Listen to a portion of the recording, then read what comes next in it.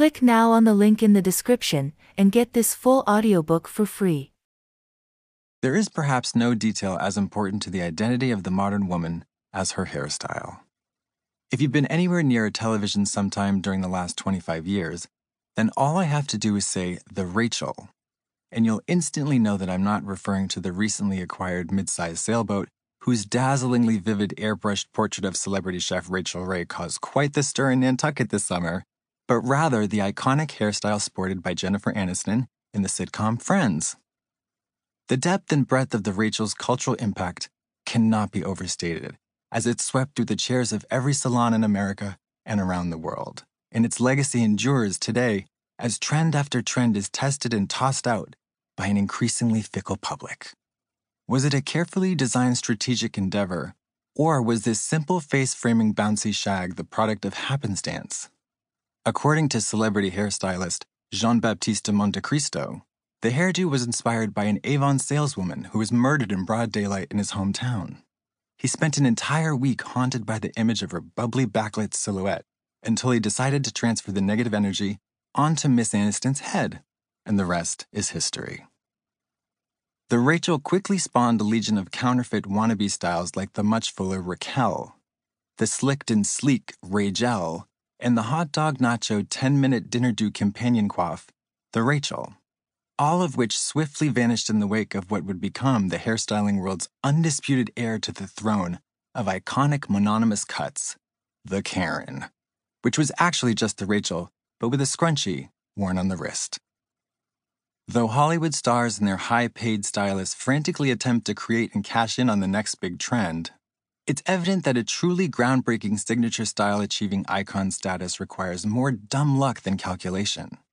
As the need to brand and market oneself becomes more and more essential, stars and socialites are going to any lengths to stand out and make a name for themselves. For example, many critics blame the failure of Meg Ryan's career renaissance on a very ambitious and widely mocked attempt at reclaiming the 60s mushroom cut by adding a 24-inch rat tail. The tabloids and chat shows wasted no time in mercilessly flogging her as out of touch, insane, unhinged, and unbelievably fat, while she limped back into obscurity to regroup and try again.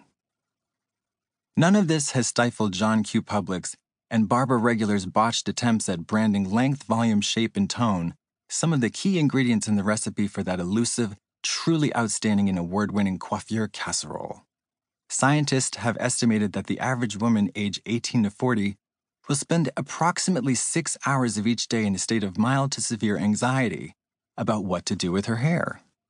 From face-framing layers to frosted tips, from bangs to balayage, ordinary women across the globe are plagued by the stress of seemingly innocuous personal style queries such as, do blondes really have more fun? And if so, what's the fun differential on color temperature? Do yellow blondes have more or less fun than cool platinum ash blondes? And will this fun protect me at all against split ends and breakage? Can I just take a shortcut and put on a blonde wig? Is being a slut an essential feature of having more fun? Isn't that the clear subtext here? Like blondes are thought to be more desirable and more promiscuous, basically a guaranteed sure thing to all the men in the vicinity? What if I keep my brunette bob and just skip wearing panties? And so on. In short, it's a war zone out there. And by there, I'm talking about the battlefield of the woman's head. The natural look.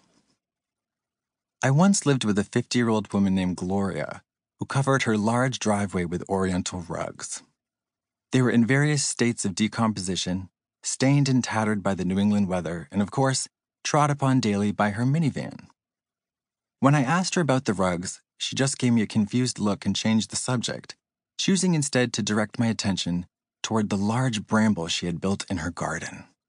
I looked over at the enormous pile of sticks, branches, twigs, and other foresty detritus and thought, she paid someone to do this? And wondered why.